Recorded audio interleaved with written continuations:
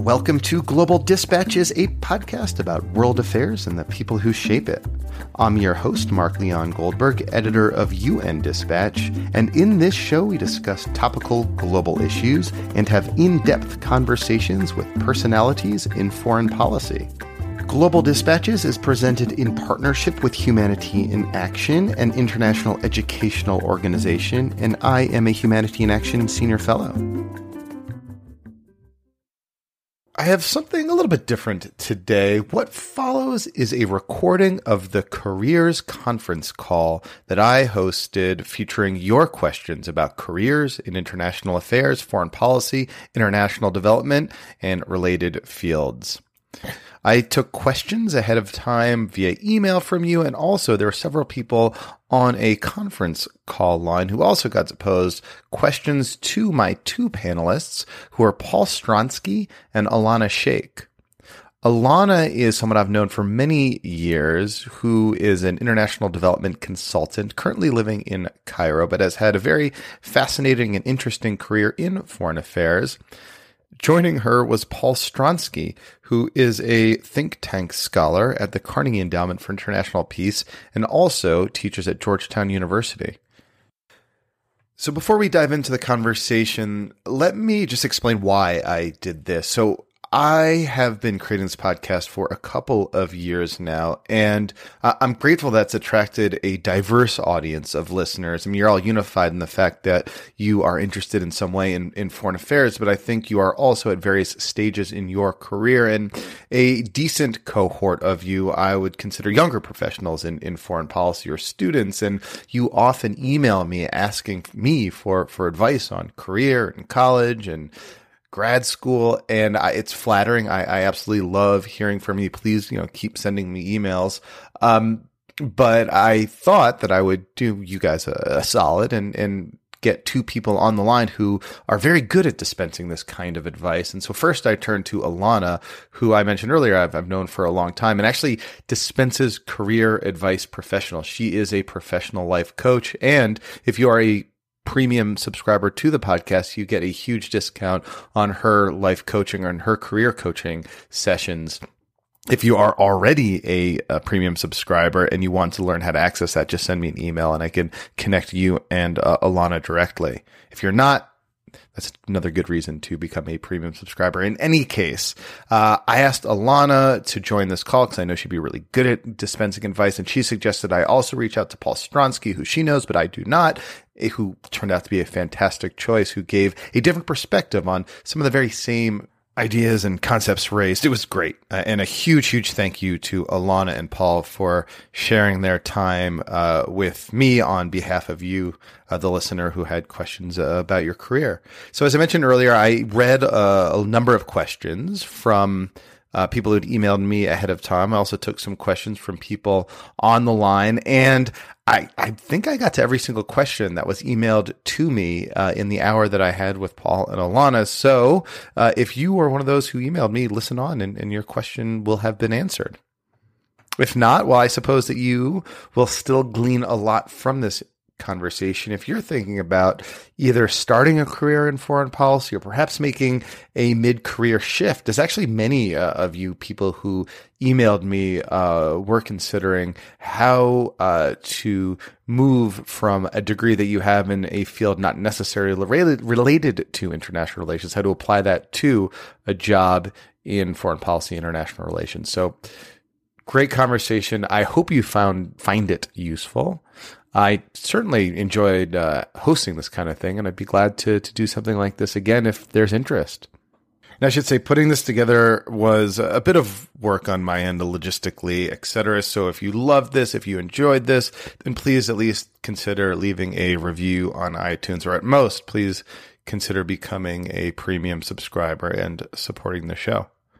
All right, now here is the Careers in Foreign Affairs panel, hosted by myself, featuring Paul Stronsky, Alana Sheikh, and you, the listener. Thank you, guys. Looking for a trustworthy podcast to bring you unfiltered viewpoints and experiences on global health? Tune into Global Health Matters, the podcast that connects silos and amplifies diverse voices to give you a holistic picture. Each month, Dr. Gary Aslanyan from the World Health Organization hosts discussions with guests spanning former ministers of health, award-winning journalists and authors, and frontline public health workers. Join listeners from across 180 countries for an exciting Season 4, launching in June. Global Health Matters is available on Apple Podcasts, Spotify, and YouTube. So thank you so much again, Alana and Paul, for participating in this. Alana, let me start with you. Could you introduce yourself? Could you tell everyone on the call a little bit about who you are, your background, the kind of expertise you bring? I know I've known you for many years, but just introduce yourself to everyone else and kind of tell your story, your professional story of your life in international affairs. Sure. So I'll start from the wrong end and say at this point, I am a global health consultant and I work on monitoring and evaluation and technical support and management troubleshooting to global health and international development projects. And then I also work as a professional coach, helping people develop their careers, find work-life balance, that sort of thing. And I'm an independent consultant, so I work for a series of different clients and kind of balance out my time the way I want to. To get to this place, I've been working in global health since, I'd say, 1998 or so, which is when I started grad school. I have a master's degree in public health with an international health focus from Boston University. And in the intervening years, in the last 19 years, I have been working primarily for USAID-funded global health projects.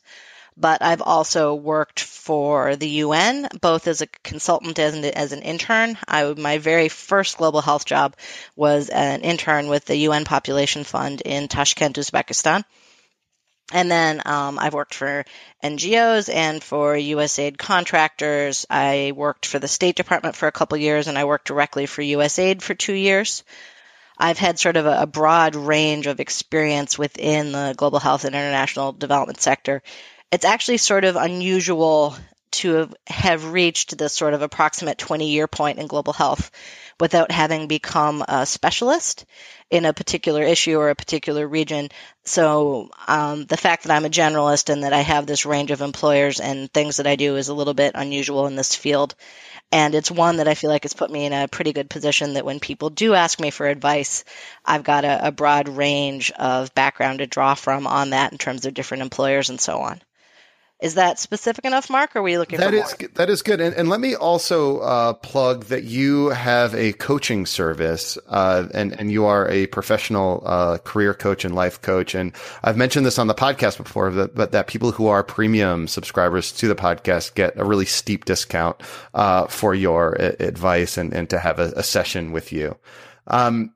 So great. Yeah, that suffices for now. Paul, over to you. Where are you right now? Where are you working, and how did you get into that position? Okay. Yeah. Well, thank you again for the opportunity to come. I'm a senior fellow at the Carnegie Endowment for International Peace in Washington, which is it's an international think tank. We have offices in Russia, India, Belgium, China, and Beirut, Lebanon. And I work in the Washington think tank, where I focus on Russia, Eurasia, the Caucasus, Central Asia, and Russia, working on both sort of research and analysis. We organize various different public events, private events. I do some policy recommendations to various, governments and some, other corporations and things like that. And so I came to this quite unexpectedly about 2 years ago. I was been working in government, both at the State Department and at the White House, where I was a detail employee. So I was a State Department employee who was plucked out of the State Department and worked on the National Security Council for almost 2 years, again, focusing on Russia during the Obama administration. Those were sort of the sort of pinnacles of my career, but I spent about 15 years in the ranks of the State Department, working both as a Foreign Service officer, where I spent a lot of time in Hong Kong and some time in the former Soviet Union, specifically Armenia. But I also switched from the Foreign Service to the Civil Service of the State Department, where I worked as a research analyst in the Bureau of Intelligence and Research, working on the Caucasus, Central Asia, and eventually Russia. In that bureau. And I came to the State Department after finishing my PhD in history. I did Soviet and Central Asian history at Stanford University. I originally thought I was going to be a history professor, but life just opens up various opportunities you don't expect, and I ended up going down the government as opposed to teaching. I still enjoy teaching, and I still teach part-time in a security studies program here in Washington, but I'm doing most of my work now at the Carnegie Endowment. Which security studies program? Georgetown. I am a graduate of that very program. Oh, great. Yeah, a few years ago, 2007-ish. Okay. So everyone out there, if you have a question, if you want to ask a question, raise your hand, or for some reason you're having a trouble sort of raising your hand, just type something in the chat box. But let me maybe just kick it off by going right back to you, Paul, and ask you about that life intervening moment in which you opted not to become a full-time history professor and took a job in policy making. Like what was that, and how did that come to you? It was a long process. First of all, it's very difficult to get a job as a history professor, particularly if you want some control over where you want to live in the world. So if you don't want to be in a very small town in Middle America, I realized that maybe being a history professor was not the best thing for me. But I also, I had done my work on Central Asia, on Russia. I spent 2 years doing my dissertation research in Uzbekistan and Russia. That's where I first came across Alana. I sort of got the bug that, I liked international things. I liked living abroad. I liked experiencing other cultures. My experience abroad also coincided with September 11th in the United States. So I sort of saw myself drawn less to sort of the academic discussions and of history of international affairs, and decided that I was more interested in actually using that education in policy. And it was a very difficult choice. I didn't know where I was going to go. I did apply for various academic jobs, but I also applied for a whole bunch of non-academic jobs in government, in the Pentagon, in the intelligence community, in the State Department. I took the Foreign Service exam, and in the end, I ended up getting a bunch of different interviews. And I just felt that, when I had to make a decision, that the State Department and the Foreign Service was the best fit for me at that time. And I think it was. I mean, I had a wonderful career in the State Department, and at times missed some of my colleagues there. But it also was something that was good for me for a while, and then I felt I wanted to move on. But it was, I think it was just a sort of a combination of different factors that turned me away from directly teaching, and that being my primary job, to also trying to figure out how I could make an impact in the policy world. Very good. And Alana, can you tell the story of how you landed like the first job in global health, international development that you totally love, that you just fell into? So sorry for the long pause there, stepping backwards a little bit. So you have to look at Alana, recently graduated from Georgetown. I was working at the American University in Cairo in a one-year position designed to find out if I had an interest in academic administration. And what I discovered from that position was I did not, in fact, have an interest in academic administration. But it did give me a lot of time to think about my future and my career, and I started looking at job vacancies. This was the very early days of the World Wide Web, thank goodness, so I could look at them, and discovered that like all the jobs I wanted that struck me as exciting and interesting and matched my vision as a kid with what I wanted for the future required this master's degree in public health. So I went off and got this master's degree in public health with no real background in global health or health of any kind. My undergraduate degree was in Middle East Studies. And so here I am doing this degree, and I have an internship, thankfully, which has an international health focus. And lo and behold, through a series of networking connections, I make contact with the regional director of the UN Population Fund in Tashkent, Uzbekistan, and I just start emailing this poor man, like, once a month, with like my resume, with a reference to our mutual connection, with a discussion of how I lived in Cairo and I could totally live in Tashkent because I lived in Cairo. And eventually, after about 4.5 months of correspondence, he says, the thing is, the way the UN does internships, they go through headquarters and I'll never be able to get an American intern out here.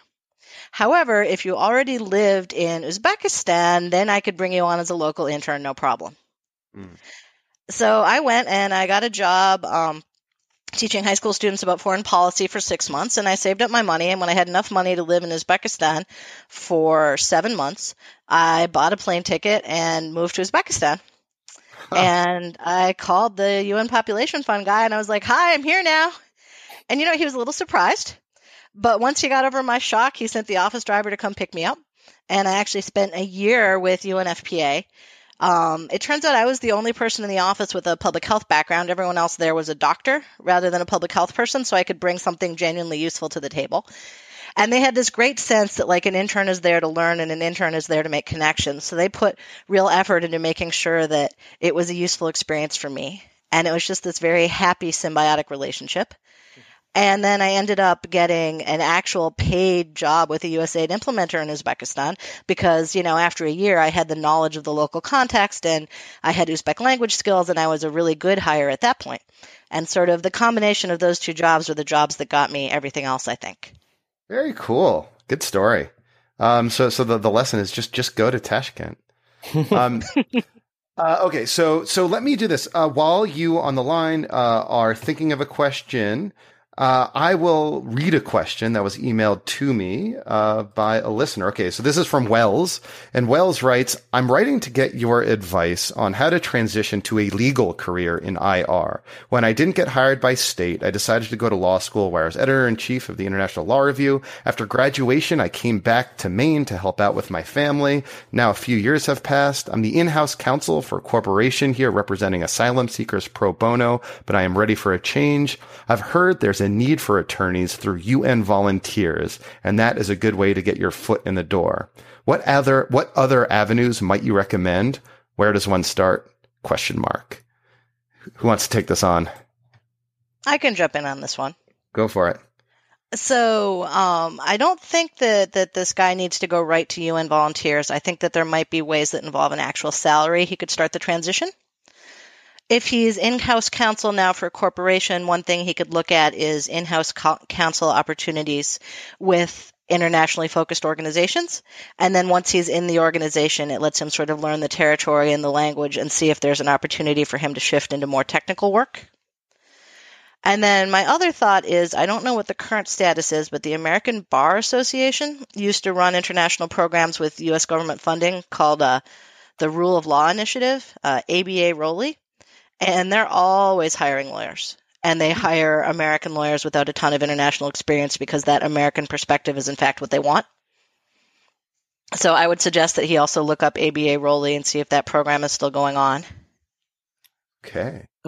I might be able to jump in just because my wife is a lawyer who transitioned from corporate law in New York to working for a human rights organization in Minnesota. Minnesota was the place where they were looking for a lawyer. So she decided to pick up and move to Minnesota and worked on refugee issues in Minnesota. And then from there transitioned to actually that program, the ABA program that Alana was talking about, and worked as an assistant country director and eventually the country director of the ABA program in Tajikistan. And then she transitioned from that into a job working on U.S. assistance, working on the rule of law in the former Soviet Union as a whole at the State Department. So, I think that person already has a lot of the skills that they need. Just hearing what they're doing now. And I also think, there are, again, with sort of, different focuses in the U.S. government with the new administration, it's unclear, what sort of opportunities are out there. But also the Department of Justice also has various programs that they are doing that are working on global rule of law issues, and placing people in embassies, placing people in other sort of teaching roles as contractors around the world. So I think there are other opportunities that aren't just a volunteer, and particularly if you are an American citizen, those things would be open. Very cool. Okay, let me see if this will work to call on Anthony. Anthony, are you there? Anthony P? Okay, I can't hear you. If you can hear me, maybe you can type your question into the chat. But I'm having some trouble hearing you. So if someone else on the line, are you there, Anthony? No. Okay. So Anthony, you chat me. You send me something over chat if you're able to connect. Meanwhile, I'll ask another question that was emailed to me. This one's from Nikki.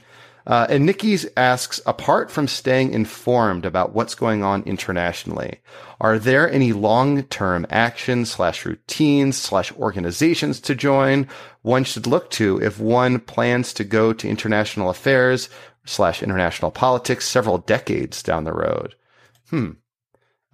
So are there professional organizations or others that might help you make that kind of connection if you want, that you can join over the long term? I can think of one off the top of my head. Young Professionals in Foreign Policy is a good one, for people who are already foreign policy people. But of course, you don't have to be a foreign policy person to join that organization. You can join, and there are chapters in several cities, and you can go to their events and get on their mailing list. And it's, I think, a pretty cheap membership. It's like $30 a year or something like that.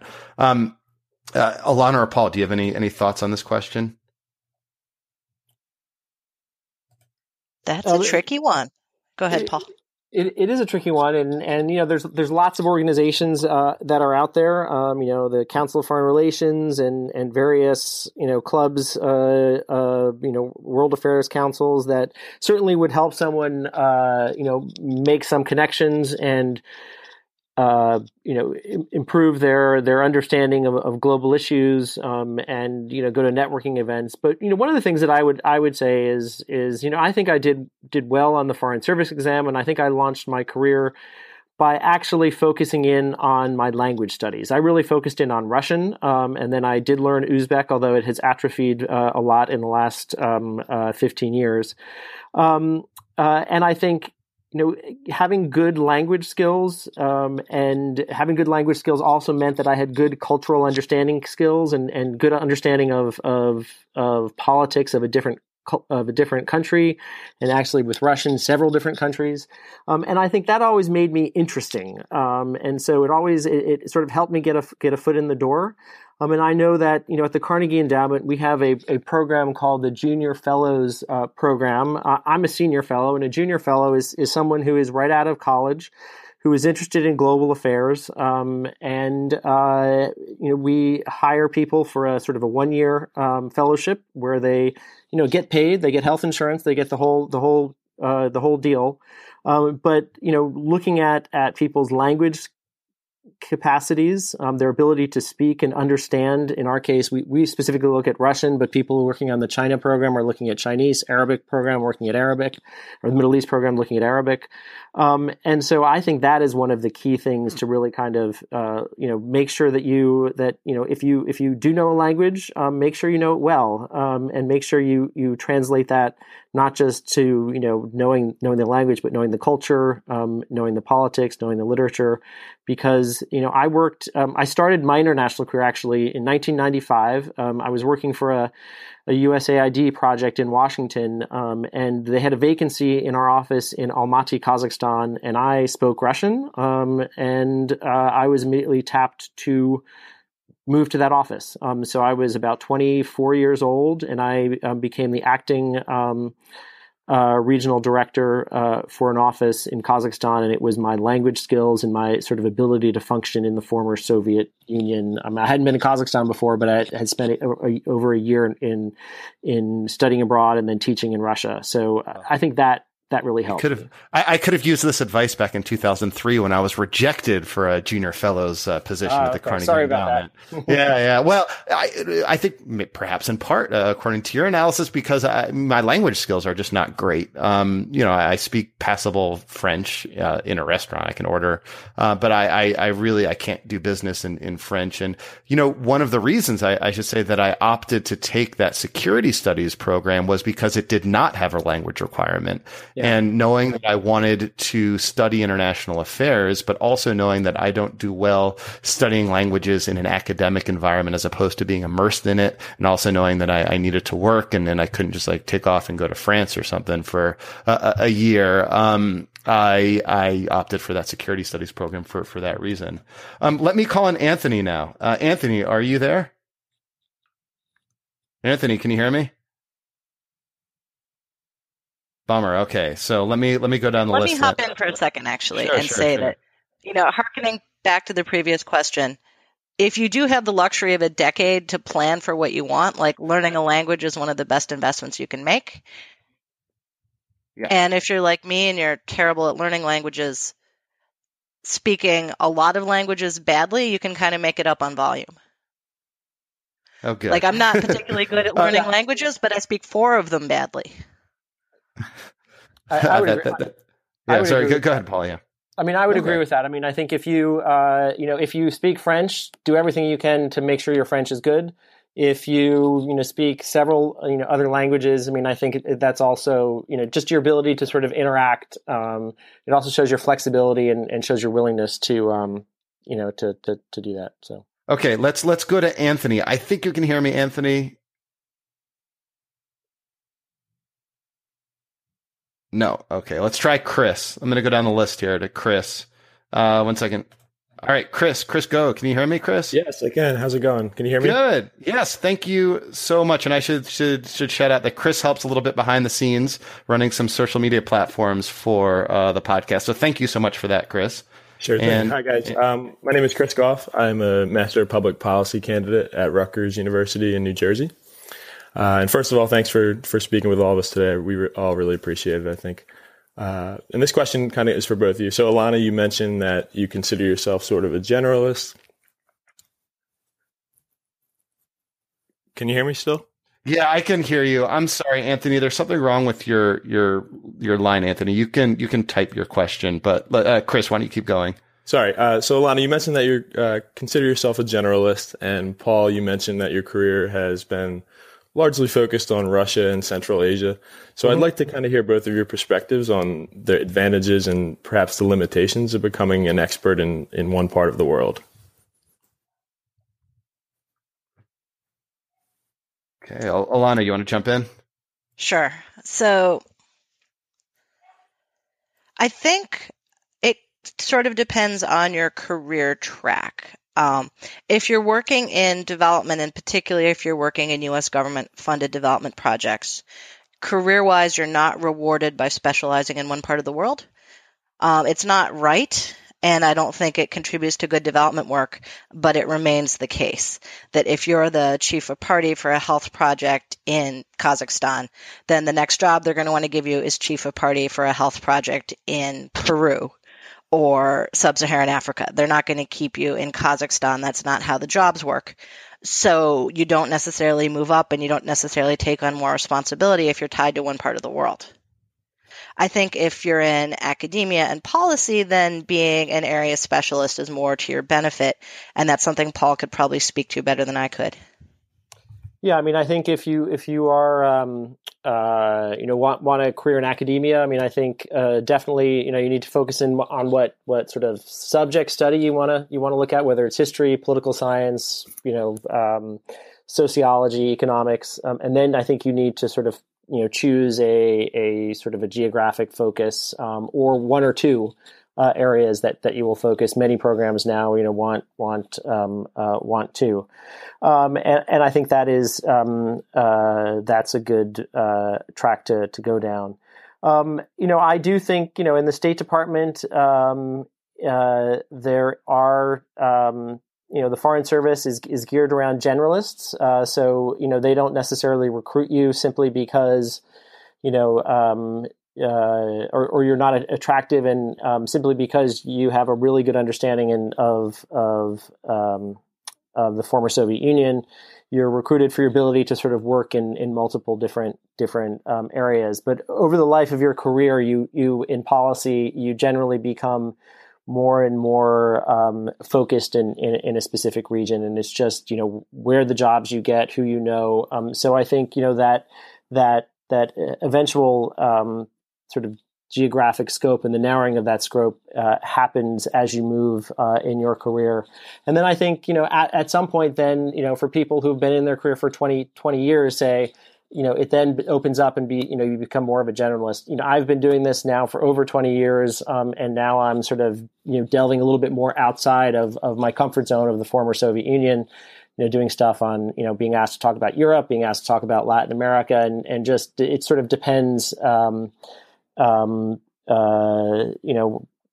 think it's just the fact that for a while, for the first 15 years, it was narrowing, and then now it seems to be broadening again. Does that help, Chris? Yeah, feel free to answer those responses. Yeah. They were both very helpful. Thank you.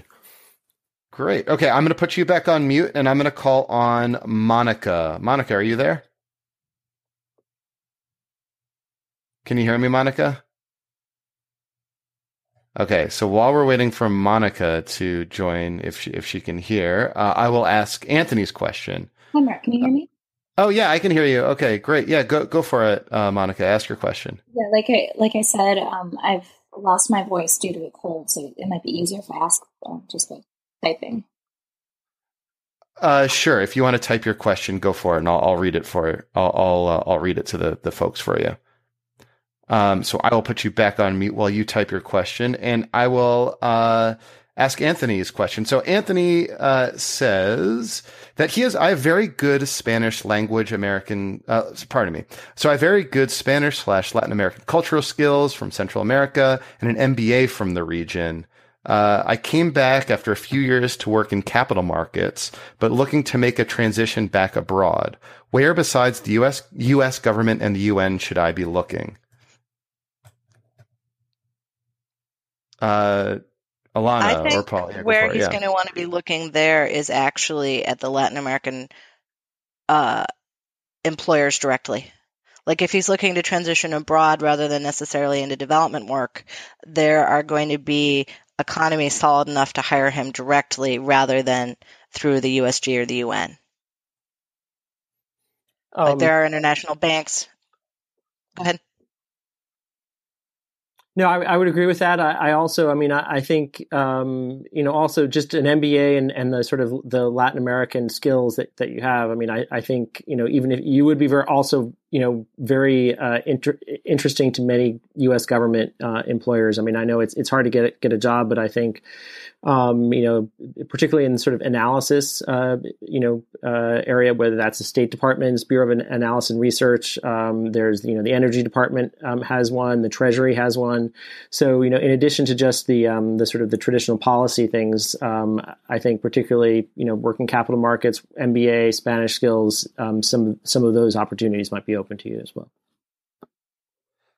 So now let me ask the question from Monica, which I think a lot of people will be interested in hearing your two thoughts on. So Monica asks, given the prevalence of unpaid internships in nonprofits, government, multilateral organizations, think tanks, etc., it's been hard to find openings for paid positions in this field. Do you have advice about employers who pay entry-level employees at least room and board, or advice about IR adjacent industries in the private sector? What do you think, Alana? Oh man, this is such a hard. I hate this situation. This situation is wrong. It selects out people who need to actually pay their own expenses and selects in favor of people who are privileged enough to coast along without a salary. That being said, she's right. It's terribly, terribly difficult. And in general, because of the U.S. Department of Labor rules, if you look at the private organizations in international development, for example, the USAID implementers who are companies, they're less able to use unpaid interns. They have to provide more pay. So look at the companies in international development rather than NGOs, because NGOs have a lot more ability to really squeeze their interns. So the contractors, like, can you name some of the big ones? Let's see, Apt Associates. I think JSI is a contractor.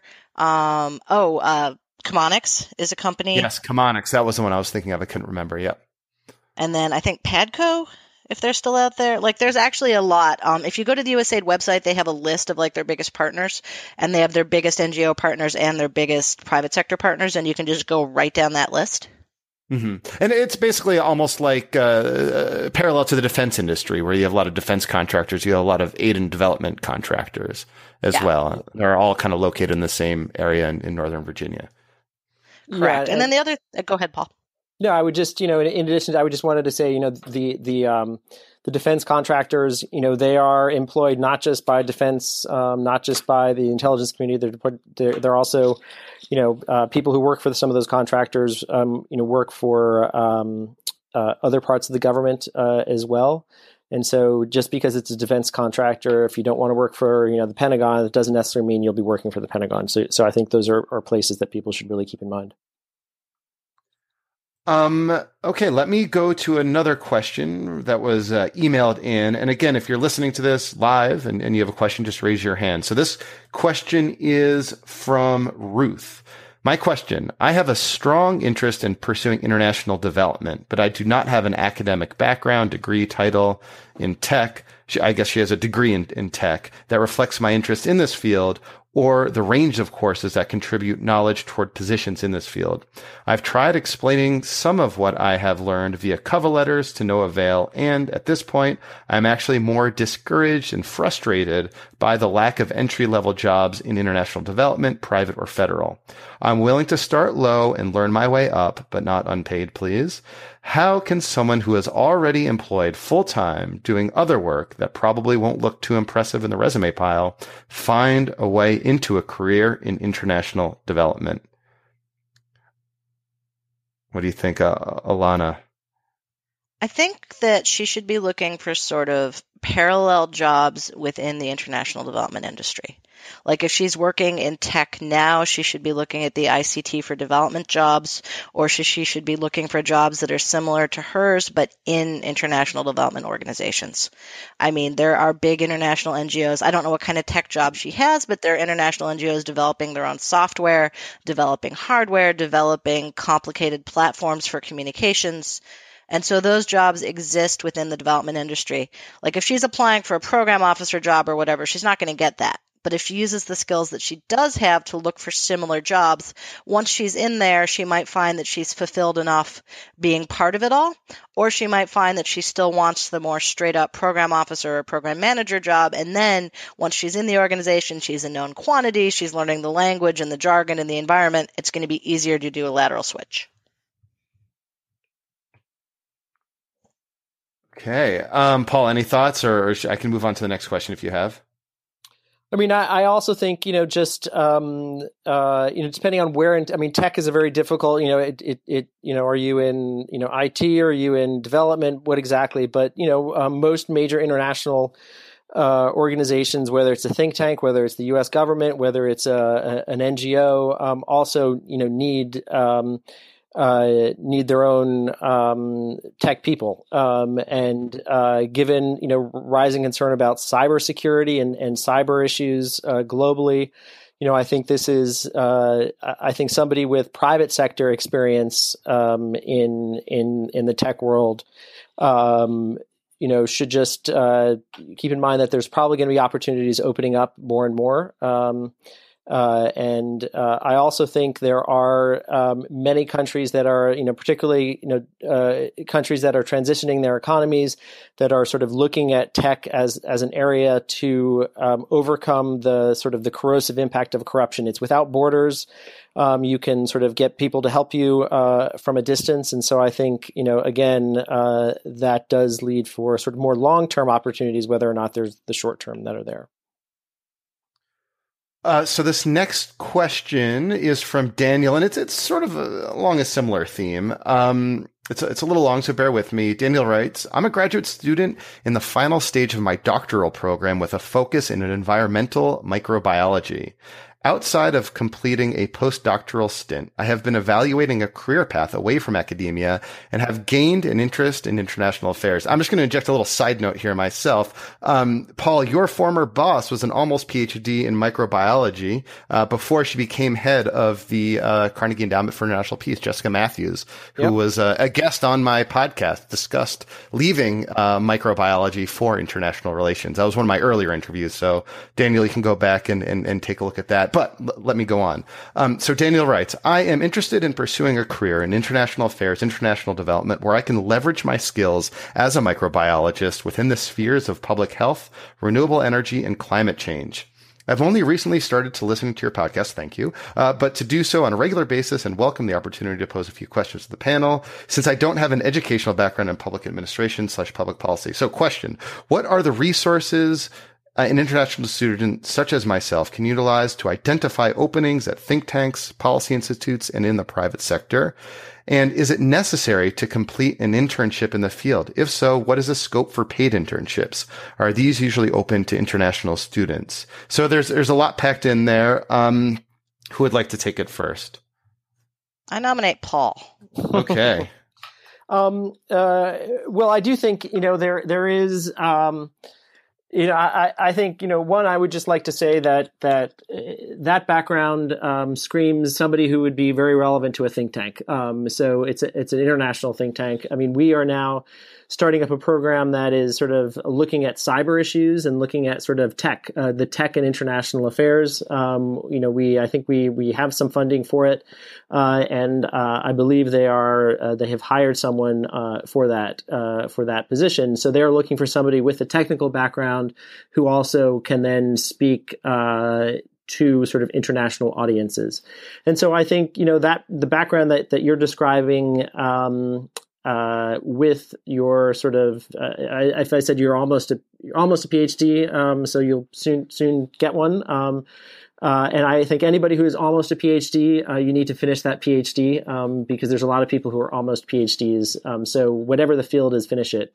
And then, I think this is more and more academic institutions and more think tanks are sort of looking at sort of this intersection between science and global policy. So I do think there are some opportunities open on that. There are, you're not alone. That sort of the new head of the Nuclear Threat Initiative's former Secretary of Energy, Moniz, and there's a huge group of people who have science backgrounds who have been able to transition into foreign affairs. So you're not alone. I think you just need to find a postdoc or something at an institution where you can have some flexibility to look beyond just science and sort of how to apply this to global issues. What do you think, Alana? Maybe specific to the question of global health. Is there, room for someone with that very technical expertise in microbiology and in sort of working in a global health field? Okay, this is where I confess that I'm not quite sure what microbiology consists of. I mean, I know what biology is, I know what micro means, but I'm not sure the precise definition of that field. What comes to mind for me are things like antibacterial resistance, the education and policy around that, which is a huge growing global health issue. And then the other thing that comes to mind is this is a person who maybe would be well advised to look at the UN and UN job opportunities, because the UN likes to stock up on technical experts in a way that U.S. organizations don't necessarily do in the same way. And even as a way in to look at UN volunteer opportunities, which are paid, although badly. Sorry, go ahead. Yeah. Add something. I'm also reminded there is a fellowship that I know several scientists have had, and I know several academics who have, sort of not the traditional foreign policy backgrounds have applied for. That's a State Department fellowship. It's for people with PhDs, I believe. And I can't remember the name of it now, but I'm sure if you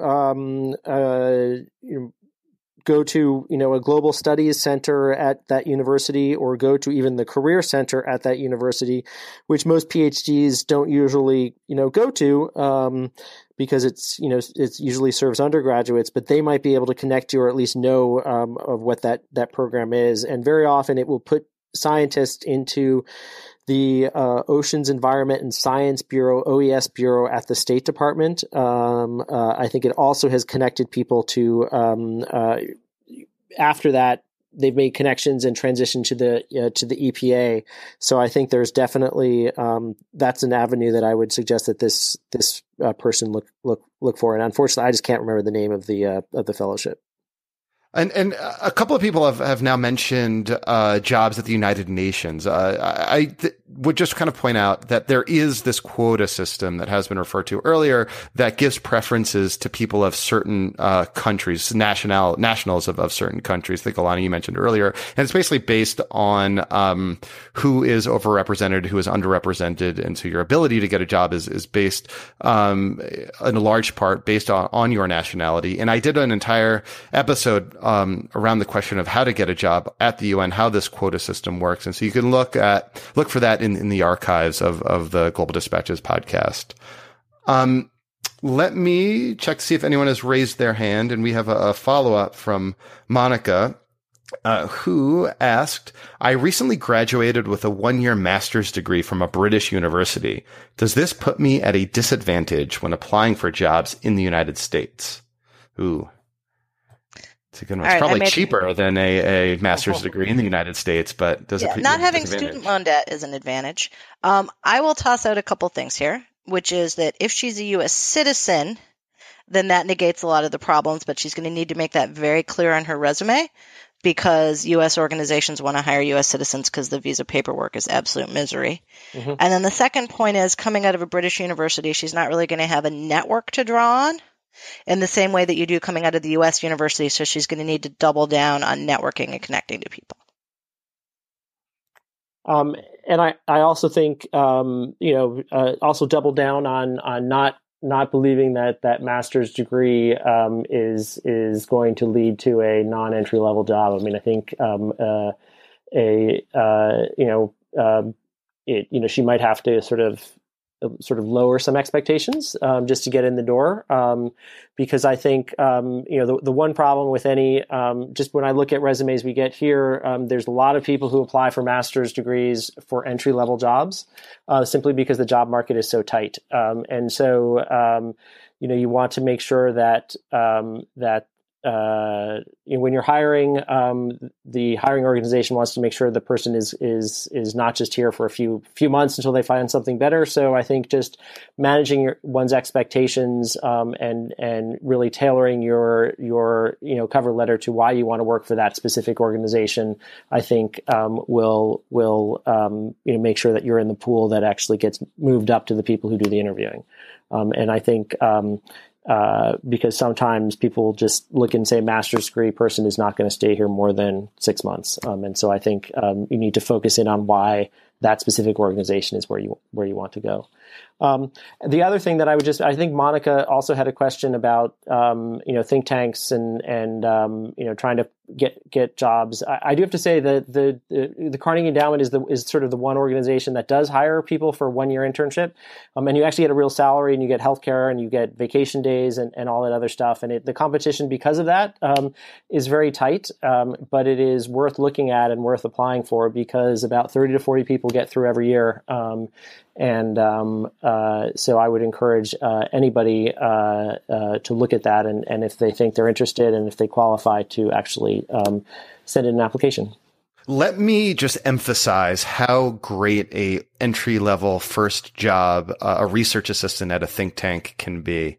It really does open, and I speak from personal experience. So Monica, I was accepted to a 1-year master's degree program at a British university, but I didn't go. Instead, I took a job as a research assistant at the New America Foundation right out of college, and that just opened up my world. It is a great perspective on the policy making progress. You make, you get a great perspective on the policy policymaking process in Washington, D.C. You make amazing connections. You get to work on really interesting things.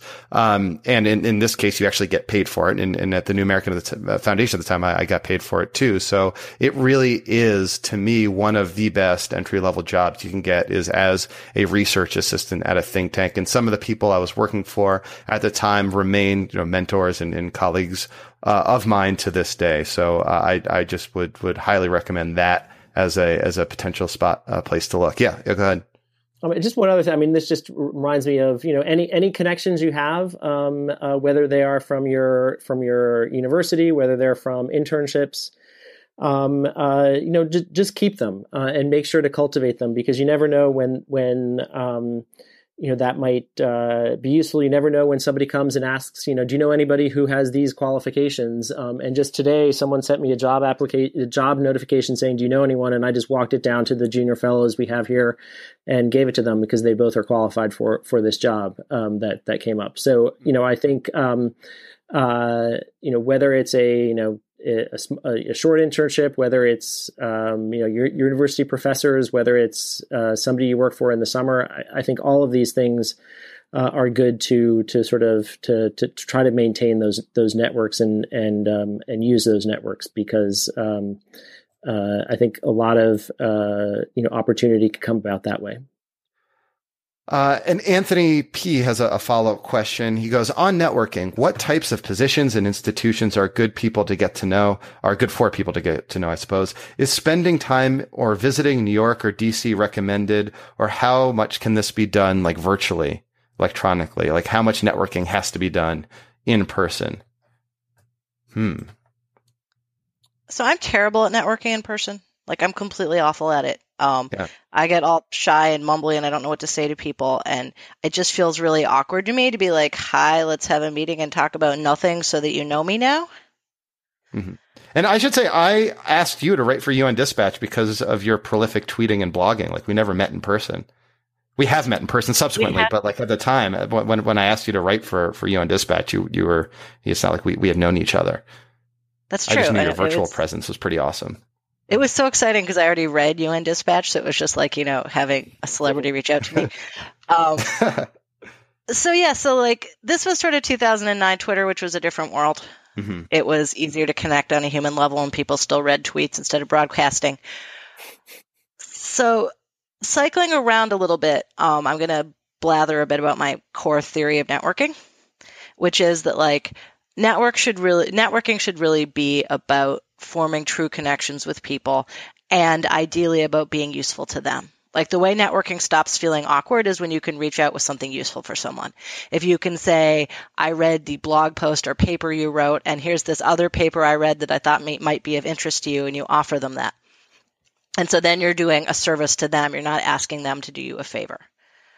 So seems to me, if you're trying to think about this the way Anthony is sort of leaning towards it, it's not really that there's a specific set of positions and institutions, is you need to know exactly what you're interested in and identify the other people who are interested in the same stuff and get to know them. And not in a sort of insincere, I want to step on them like the rungs of a ladder way, but in a sincere, we share an interest and maybe we can be interested in this and connect about it. That's that's insightful. Thank you. Yeah, and I would agree. I think you don't necessarily need to come and talk to the person face to face. That can be awkward to both the person and to you. But I've done a lot of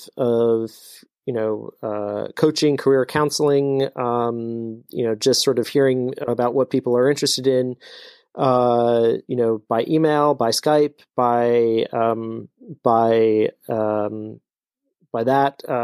those types of things. I've gotten a lot to know people, people who've read some of my work, people who've read some of my academic stuff, have contacted me, and that's always a way to start a conversation. But I think you don't need to necessarily spend the money to go to New York or DC. If you happen to be flying through or driving through, maybe it might be worth stopping for a day. But I don't think you need to specifically do that.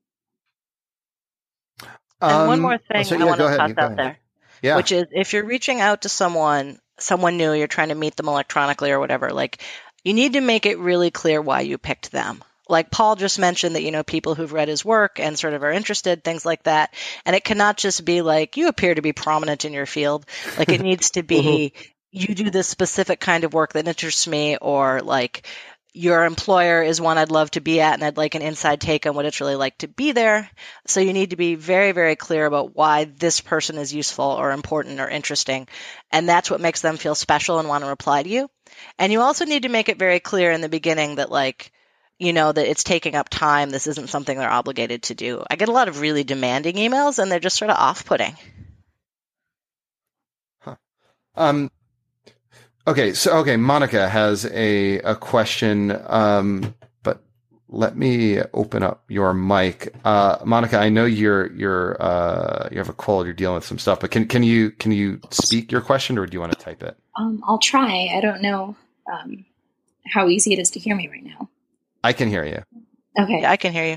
I can hear it too. So conventional wisdom has it that when reading a job posting, you should apply if you meet roughly 80% of the requirements. For example, if it says it needs 5 years experience and you have 3.5, but you meet all the other criteria. But they also say that for federal jobs and UN jobs, excuse me, there's no flexibility there.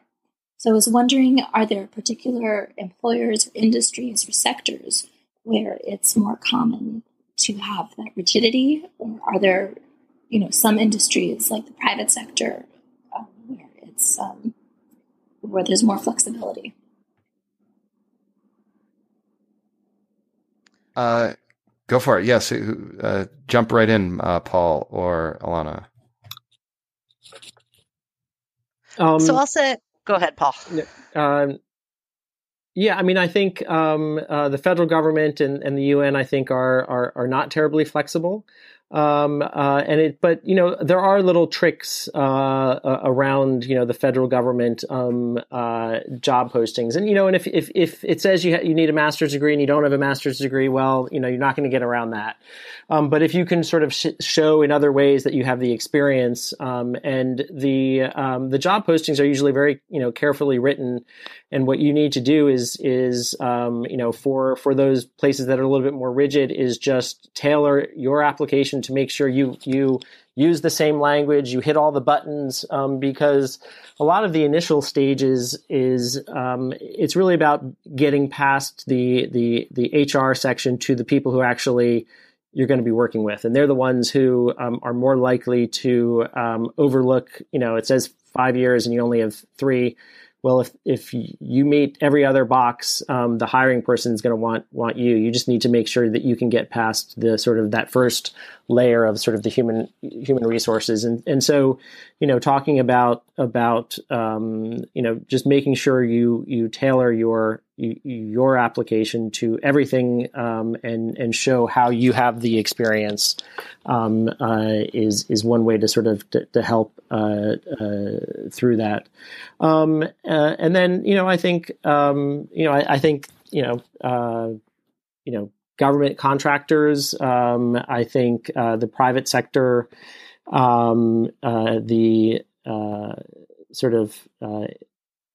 those types of jobs are a little bit more flexible than the federal ones. But I think even there, you just need to make sure that you the goal is to get through that first layer of review, so you can get to the people who are more the experts, the people who are actually going to be working with the person who they hire.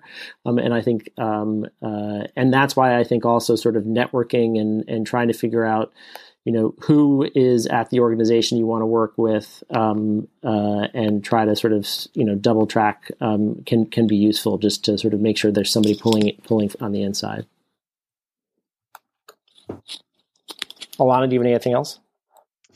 Just to toss in that there are government jobs and there are government jobs. To be directly hired by the U.S. government, then they're going to have like requirements so strict they're practically legal in terms of meeting them all. But there's also this sort of whole gray area of like short-term hires for the government, or when I was at the State Department, I actually worked for a private company called McFadden Associates, which was contracted to place employees at the State Department, sort of like a temp agency, only it wasn't temporary and it was for professional employees. And, McFadden had more flexibility about who they hired and brought in. And so the screening process was easier with them. So if it's a job with the government, look carefully at the hiring mechanism, because if it's not directly being hired by the government, that same flexibility exists. Mm-hmm. And then just to confirm what Paul said, like very often the requirements in particular is like the hiring manager's hopes and dreams. Like if you've seen that scene in Mary Poppins where the children sing a song and make a list of the perfect nanny, that's how people develop job requirements. There you and go. like they know full well they're not going to get all of that.